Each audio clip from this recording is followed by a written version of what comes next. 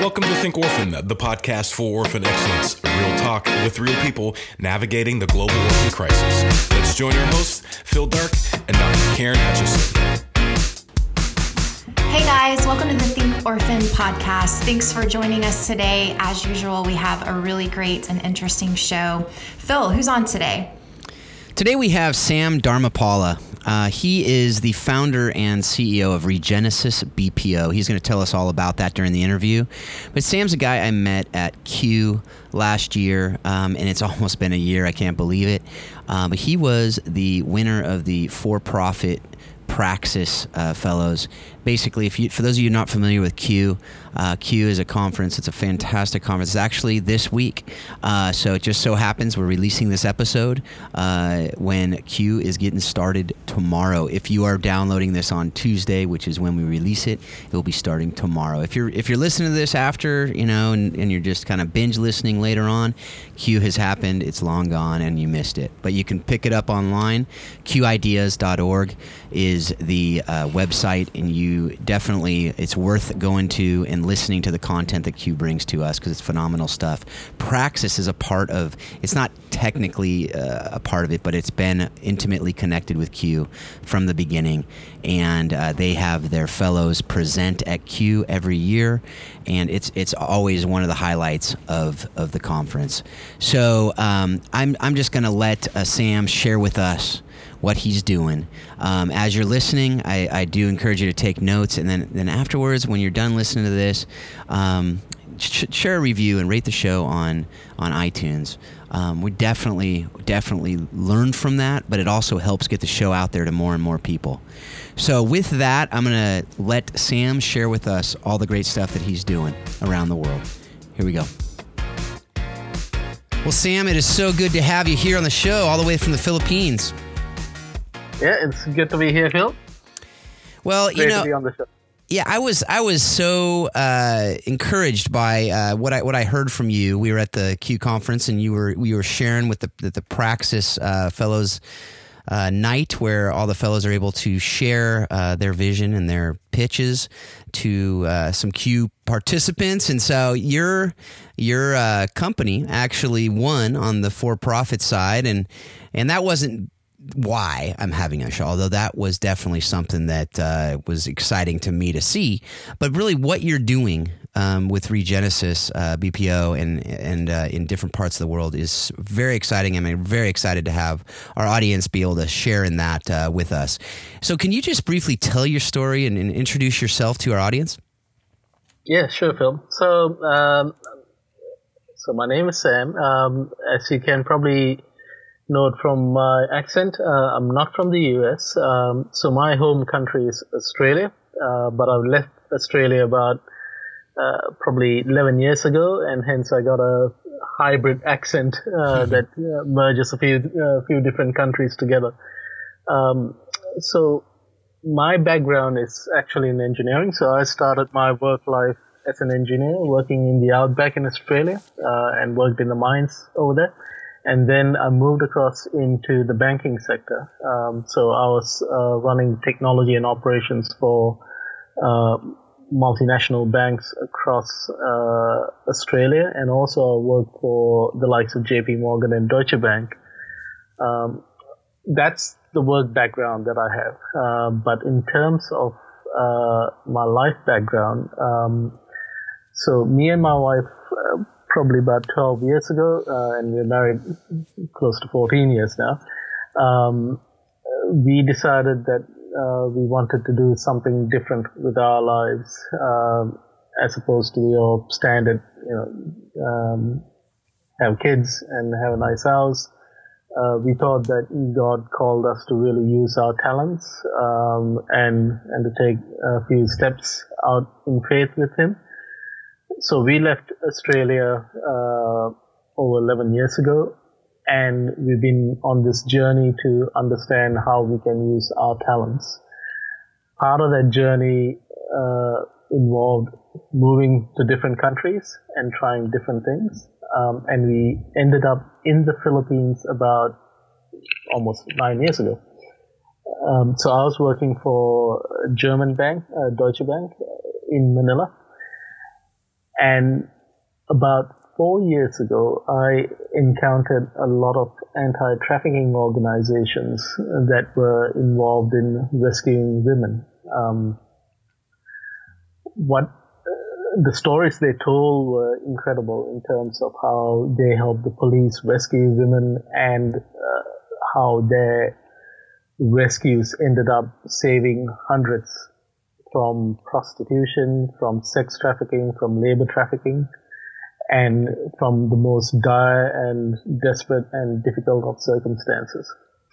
But what I've also noticed was that aside from the rescue, when I asked them about what happens afterwards, there wasn't much in the way of information provided. So I started some digging of my own, and one of the things I realized was that the restoration story or the restoration side is really complex because you're dealing with people who've gone through a lot of trauma, who come from broken families, and hence they've been vulnerable to exploitation.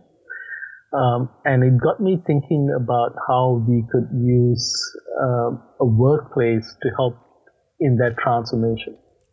And since I had been working in the technology space and specifically in terms of outsourced services, the concept that they could come to a company that helps them with the training and also employment in front of a computer would give them a significant advantage when it comes to that restoration. So that's what I did. So I created a company called Regenesis, and what we do is we train and employ survivors of slavery to do computer-based work here in the Philippines. Yeah, and you have a vision for this company that's well beyond the Philippines. That's right?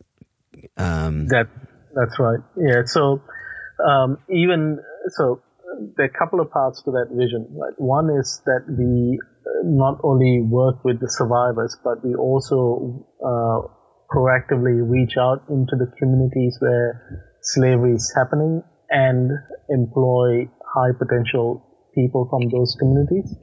In that way, make life difficult for those who are out there trying to exploit women and men, and take the people that were supposed to be exploited away from the supply chain, and then also to work in trafficking hotspots across the world.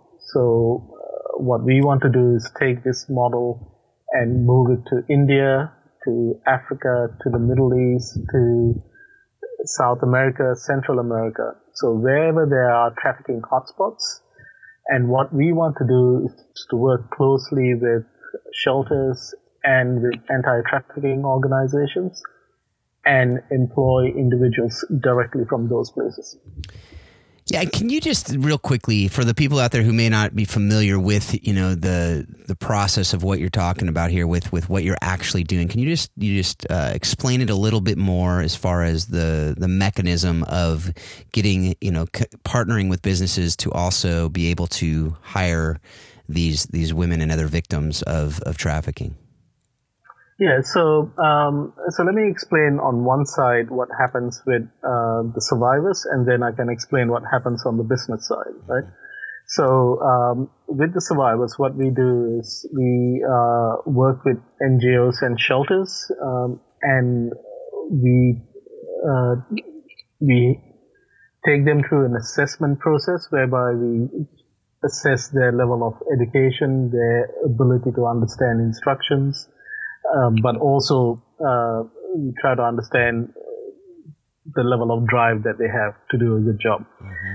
So once they pass that initial assessment, then we take them through a couple of months of training, and after that couple of months of training, they're deployed into our operations area. And typically they start with simpler work such as data entry or image processing work, and then they progressively move on to more complex work. So what we do over that time is to upskill them continuously. So That's what we do on the side of the survivors and our employees. On the business side, what we do is we work with companies based in the US, the UK, and Australia, and we get outsourced work from them. So let me give you a few examples. So we work with an image tagging company based out of New York, and we categorize thousands, hundreds of thousands of images that are then used by retailers on eBay and other online stores to sell their goods. Right? So we have literally teams of mostly women who go through thousands of images, categorize them by color, by design, by patterns, so that online shoppers can then go in and easily select the things that they want to buy. We also have another team that edits real estate images. So we work with a company based in Michigan, and we edit thousands of photos every month. And these are high-end properties that they take the initial images sent by the photographers, we clean it up, make it look really good, and then send it back to the US, and we turn that around within 24 hours, and it's an excellent service that we provide. So what we actively do is to find new clients and develop specific services for them. And from my side, we employ new technologies such as artificial intelligence, machine learning, workflow platforms in order to deliver these at a great price to our clients all around the world. Yeah, that is such a great, I love the both sides of it. And I love how you're also, you're talking about the reintegration from the girls, which is a huge part of it, which is kind of the restoration intervention side. But you're also talking about the prevention side by going into these communities and not just responding, but proactively hiring people so that there won't be as much demand really and supply for the trafficking, which is a big part of what we talk about on this show. And I hope everyone out there is making those connections. For those of you who listened for a long time, you hopefully are making these connections and starting to make them more and more, that so much of this is interconnected and we can't just be reactive. We need to really be proactive. So I'm loving hearing that from you. But I'd love for you to just talk about right now the idea, that you saw in the areas of the trafficking and the need for the rescue and the need for the restoration. Why is the reintegration of the girls back into a job so critical as part of the restoration of them? Yeah, so anecdotally, what we've heard is that the re-trafficking rates for survivors are extremely high.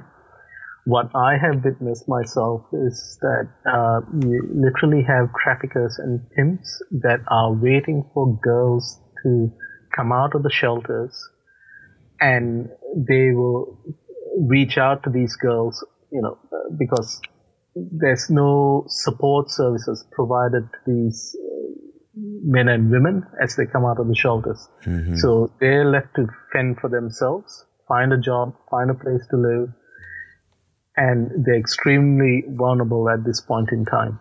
So the modus operandi of the traffickers is let the girls who come out of the shelters starve for a few weeks, and then tell them, look, there's a job waiting for you, and it's doing what you used to do before.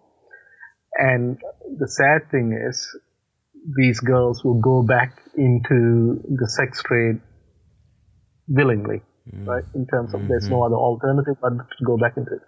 So the reintegration side is, on one hand, extremely important in that what we do is we deliberately target the girls that are about to come out of the shelters, get them assessed, and for those who pass our assessment, we then bring them into our operations and have them working in our operations. By providing them with a stable income, that's step one. The other parts about reintegration that we do. So we partner with other organizations. So if you can imagine the survivors, given their background, we provide them with in-house counseling. We also partner with another organization that gives them or educates them about financial literacy. So for all of these employees that come in from the shelters and from these ultra poor communities, they have a bank account for the first time in their lives. They get an ATM card for the first time in their lives. And what typically happens is, now that they have a good job or stable income, you have friends and family from coming out of the woodwork that will start to try to get money out of them.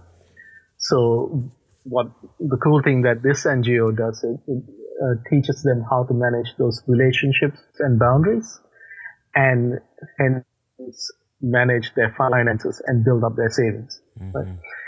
So that's an example of one of the partners that we work with. Another organization that we work with provides free health assessments and also provides free medicine for survivors. We also run a medical program that teaches them how to look after themselves. Again, these are all essential stepping stones in order to reintegrate back into society. Right. And one of the important things is, how do I look after myself? How do I make sure that I can turn up to work every day? And also, as most of these survivors have children born out of wedlock and born out of the trauma that they've experienced, how to look after the kids in their family. Right? Absolutely.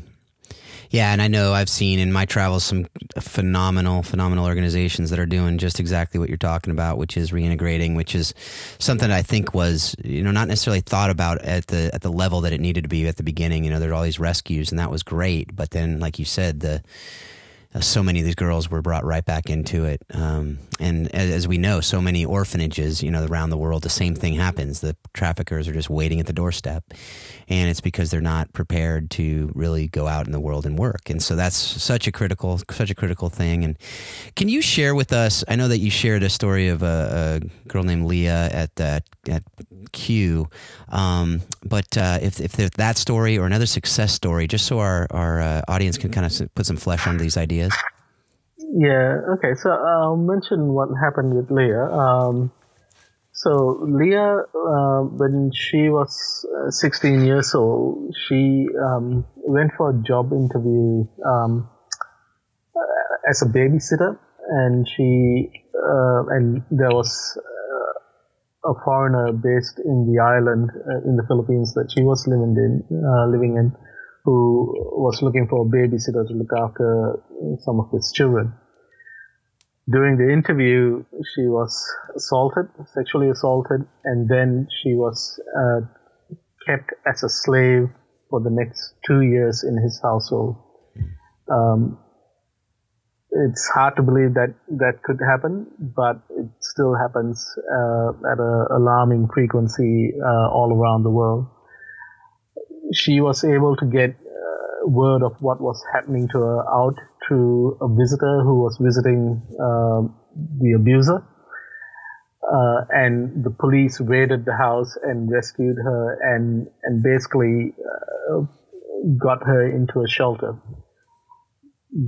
But the trouble or the trauma wasn't over yet, because when she had to leave the shelter when she turned 18, she was then approached by pimps to go into the sex work industry. So it was at that time that Regenesis came into the picture. We worked with an NGO called 10,000 Windows, and what we did was, so what 10,000 Windows does is it provides some initial job readiness training to get them ready for the workforce, and then because she did so well, she was one of our first candidates for our employment program. The Leah that we see now is a completely different person to the Leah that I met more than 3 years ago. So so when she came through the door, she was this insecure and I suppose, quite shy individual. And over time, what's happened is her confidence has grown tremendously. She's actually now doing programming work.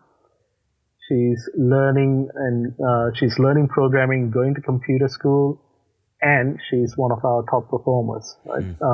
So, to kind of witness that life journey that she's gone through is inspiring to everyone else in the office, not just the senior management, but also for our other entry-level employees who can see that if you apply yourself, this is where you can get to. Right? Yeah, absolutely.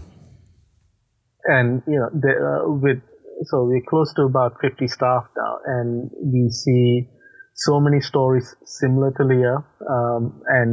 So I can share probably another story, which goes to show that it's not just people who suffered slavery, but also what we do is we reach out to people who are typically orphans or have been abused in their family. So in the case of Jane, what we did was we employed her probably about 8 months ago, and her background is quite difficult too, right? So here's a girl that was abused by her dad, her uncles, and had literally no place to turn to because her mum had gone off and started working in one of the major cities whilst they were still living in the countryside. So as this abuse was happening almost on a daily basis, she managed to get rescued by a local church. But again, the church had limited resources. And then she was moved from one shelter to the other. And she ended up in a shelter near where we are. And we found out about this shelter, partnered with them, and we employed Jane as a result. And again, the life transformation that we are witnessing through Jane is quite incredible. Yeah, again, and that's, it's all connected. And I love, again, that you're entering into that and really working on all sides of this to love these children, to love the men and women who are at risk. And it's given them not only, rescue, but really giving them chances to flourish. So a lot of the stuff that is talked about with Praxis, talked about with Q, which is how can we help cultivate flourishing for those around us. And so I definitely appreciate that. Can you share now, just real quickly, how people can learn more about Regenesis, and then while you're doing that, also tell us how our audience can get involved with the work that you're doing? Yeah. So in terms of getting involved with Regenesis, all I can say is reach out to me, right? So what I do is I'm constantly on the lookout for other NGO partners to work with, but I'm also looking for opportunities to expand our business in the U.S. Primarily, but also all across the world. So if you have business contacts that you think might be taken up by this story, happy to have a chat with those business contacts as well as yourself. So go to our website. It's called Regenesis, REGENESYS, BPO.com, and you'll find my contact details there. And Phil, I presume I can place our contact details alongside with this podcast. So just drop me an email and I'll respond, typically within 24 hours if I'm not traveling. But just as we are looking to expand both internationally, as we want to move this model to other countries and provide interventions in other countries, and as we want to expand from a business side in the U.S. primarily, right? We're looking at people that we can partner with along the way. Yeah, so I will definitely put that on the show notes. So if you want to just check it out, the Think Orphan website, you'll be able to get the the Regenesis website, as well as hopefully by the time this airs, the Q talk that Sam gave at the Praxis night will be available as well. We'll have that link as well as other links that are discussed here today. And this brings us to our last couple questions. So we ask everybody. First one is, what have you read, listened to, or watched that has most impacted your thinking about how we can love orphaned and at-risk children with excellence? Yeah, so one of the things when we started developing the concept around regenesis and how we need to train and develop individuals from traumatized backgrounds, I actually came across quite a few books that really shaped my thinking.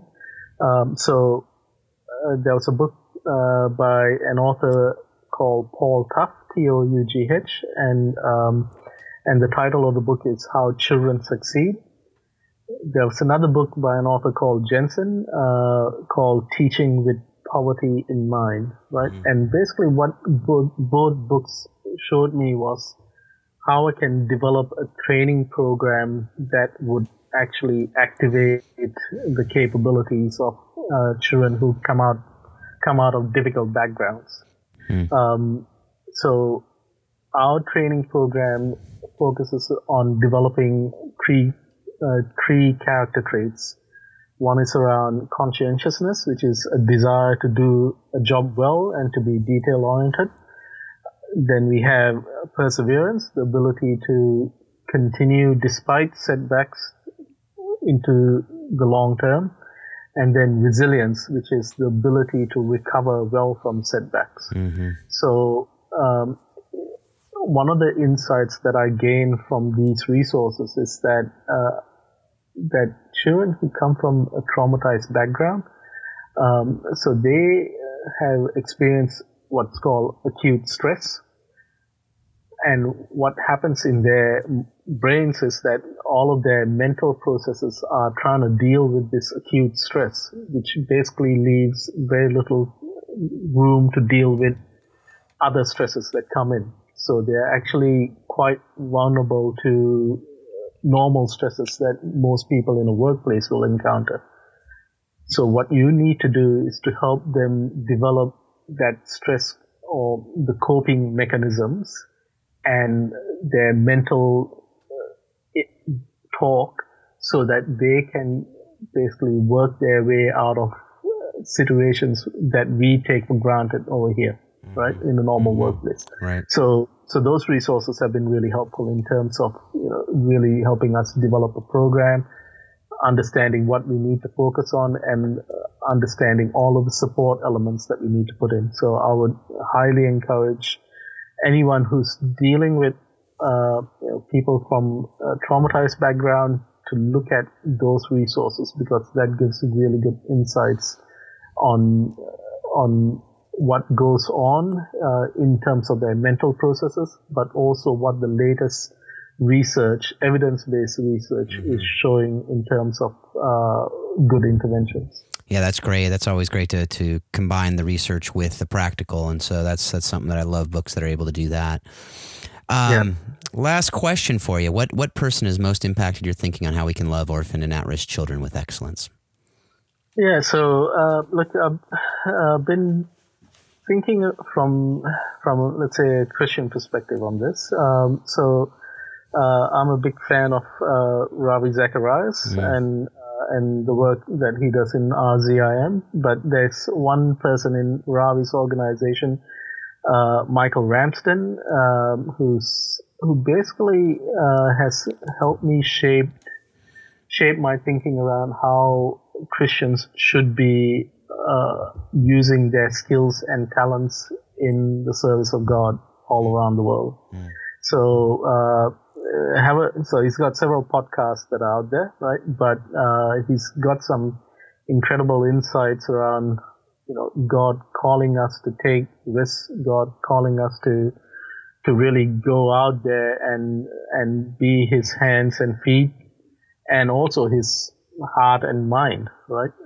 And working amongst in difficult circumstances, knowing that is what he has actually called us to do, instead of not necessarily leading a comfortable life, but a life that is that takes risks on his behalf, and how he's always there to support, how God is always there to support you along in this journey. Well, that is a great place to finish up there. Thank you so much, Sam, for your time today, for your life that you really did follow and heed the call of God to step out and really enter into a very difficult area, but an area that's such a huge need, and you're able to just match up these girls and boys and men and women who are coming out of just really, really tough places, to be able to give them a chance to flourish in society. So thanks, Sam. Very much appreciate you and your life. Thanks, Phil. And as I mentioned, what we're doing is quite scalable, right? So our eventual vision is to employ about 10,000 people from all around the world in our operations. Given that outsourcing companies employ up to 200,000 people, we think that this is an achievable target in the next 10 to 15 years. But imagine 10,000 places where people coming out of orphanages and shelters can work in to restore their lives all around the world. And that's the eventual vision that we have.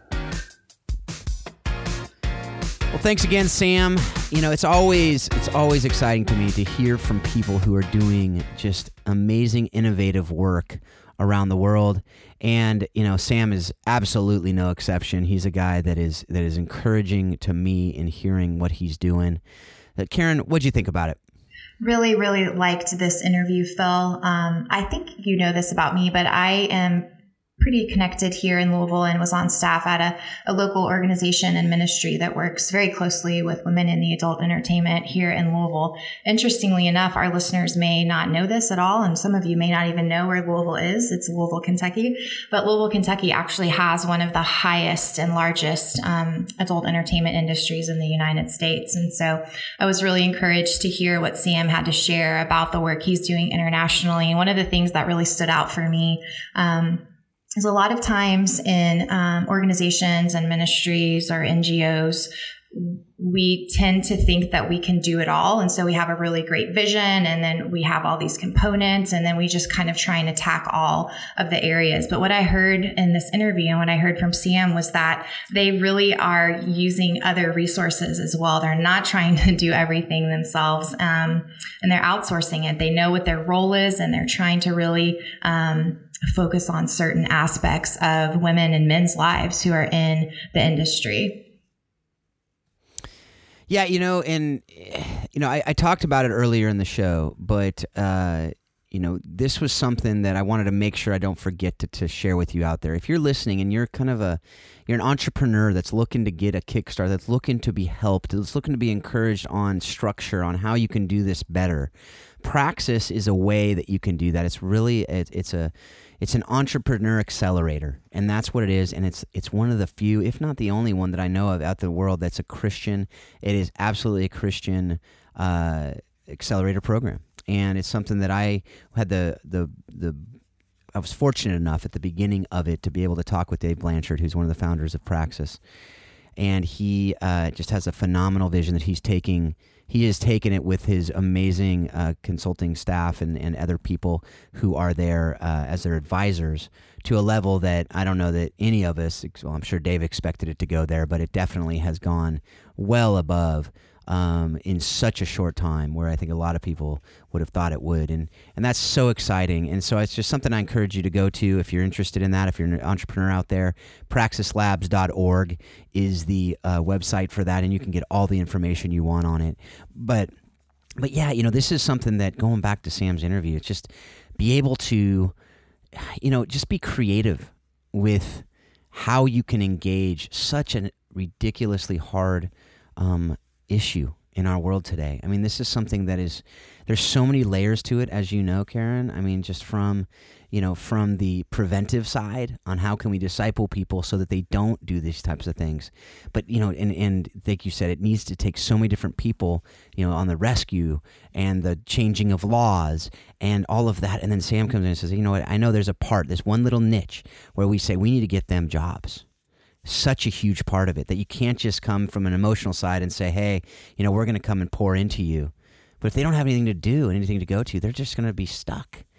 and they're not going to be able to really get restored and reintegrated into society. And so, I know that's something, and you've seen it firsthand, but also just from what you've been able to study on this. So, can you share a little bit more about that? Yeah, it's totally on point. And, it isn't even just getting someone a job, which Sam talked about it in, really great detail and specifically in those ways. But, it's job training and helping a woman, a young woman or a young man feel confident in the skills that they have, and an additional skill, or maybe even the first real skill that they have outside of the industry that they were forced into. And so it can be incredibly empowering, and it can be actually, it can help the process of healing and kind of encourage and help resiliency within young adults or older adults as well. And so it's not just providing a job, but it's providing education and training so that that job is sustainable, and that individuals aren't just kind of bouncing around and then maybe having a lack of success and then kind of getting back into the industry. And so it's really a deterrent against recidivism. Yeah, absolutely. And it's something that, something that also I've learned in the studying of trafficking around the world, and particularly in Southeast Asia, from when I was seeing it there. And I'm sure it's not just exclusive to Southeast Asia, but seeing how so many of the girls in trafficking are not forced into it the way we often think they're forced into it. They often come into it through a parent saying, "Hey, we need money for our family, so you need to go into this trade," and so similar things. And so when it comes to quote unquote rescuing them out of the trafficking, it really isn't a rescue as much as it's discipling them and training them and helping them to understand that this isn't the only way, and this isn't something that is the right way, so to speak. And so those are, I often talk about discipling out of trafficking, from a biblical worldview, but also just from a mindset of this isn't something you have to do. And, I imagine that, if you were to come in and say to the girl, I have a job that you can provide everything for your family, and you don't have to do this every night and every day. And that would be extremely attractive to them. You can probably speak more from the firsthand perspective as far as, talking with people than I can. So I guess it's secondhand still, but can you share a little bit about that? Yeah. I think kind of what you're talking about is could maybe be described or related to, from a clinical perspective, what we call readiness for change, or even a motivation for change.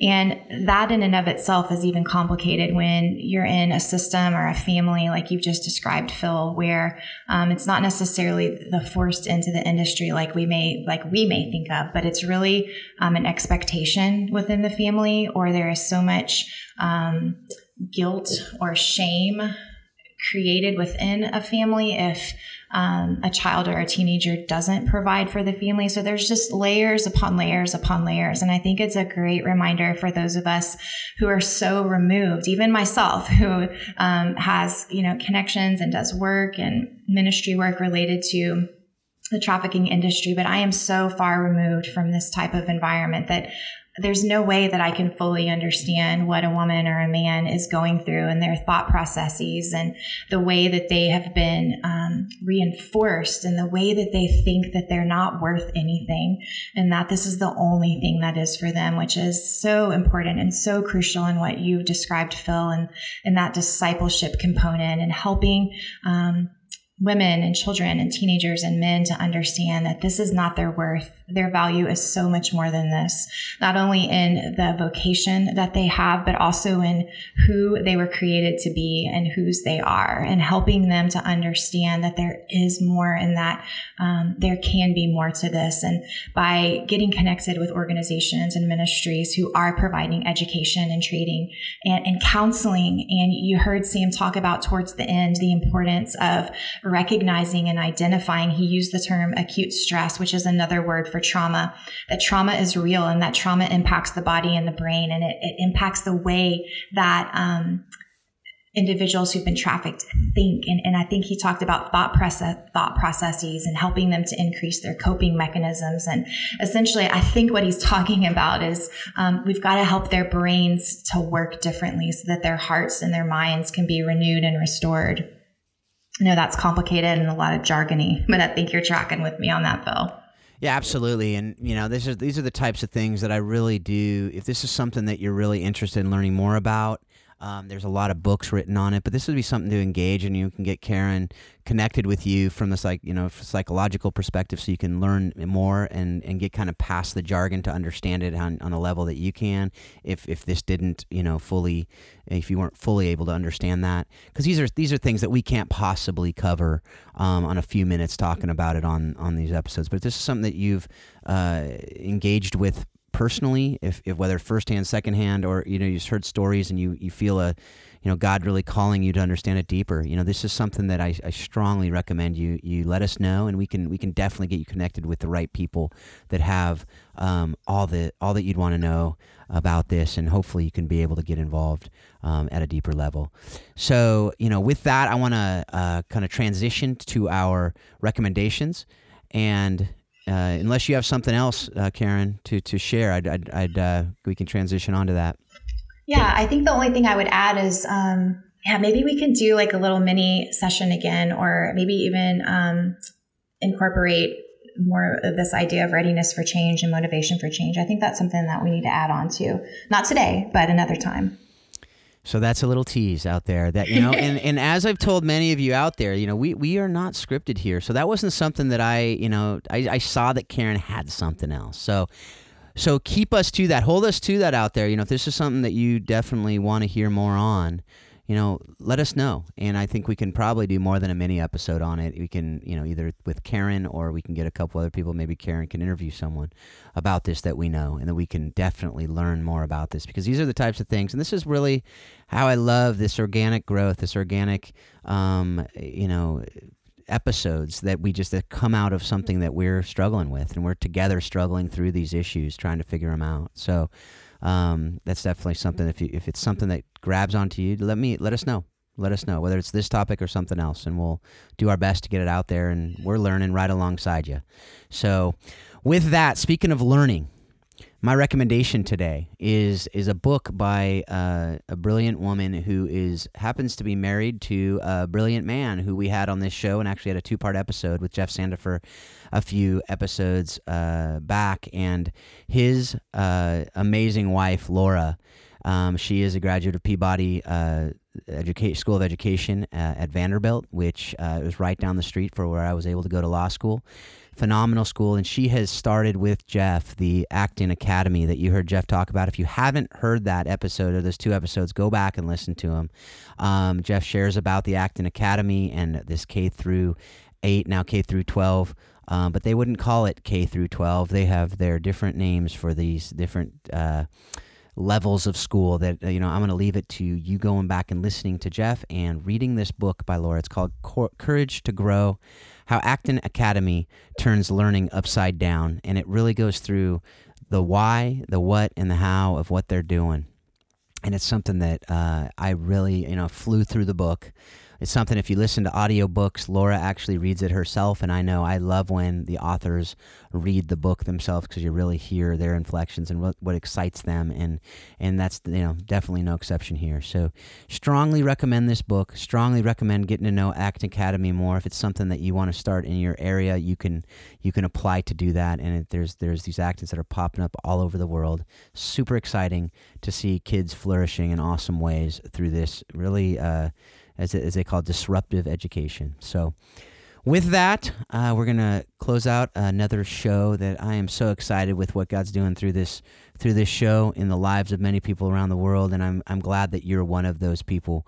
And I do hope and pray that you take everything that you're learning today and in all the episodes you're hearing to really understand how you can love orphaned and vulnerable children more and more and better each and every day.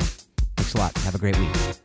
We hope you've enjoyed today's Think Orphan podcast. For all the information in this week's podcast, please visit us at thinkorphan.com. You too can be part of the conversation. Send your questions to info@thinkorphan.com or join us on the Think Orphan Facebook page. Thanks for listening, and we hope you'll join us again on the next edition of Think Orphan.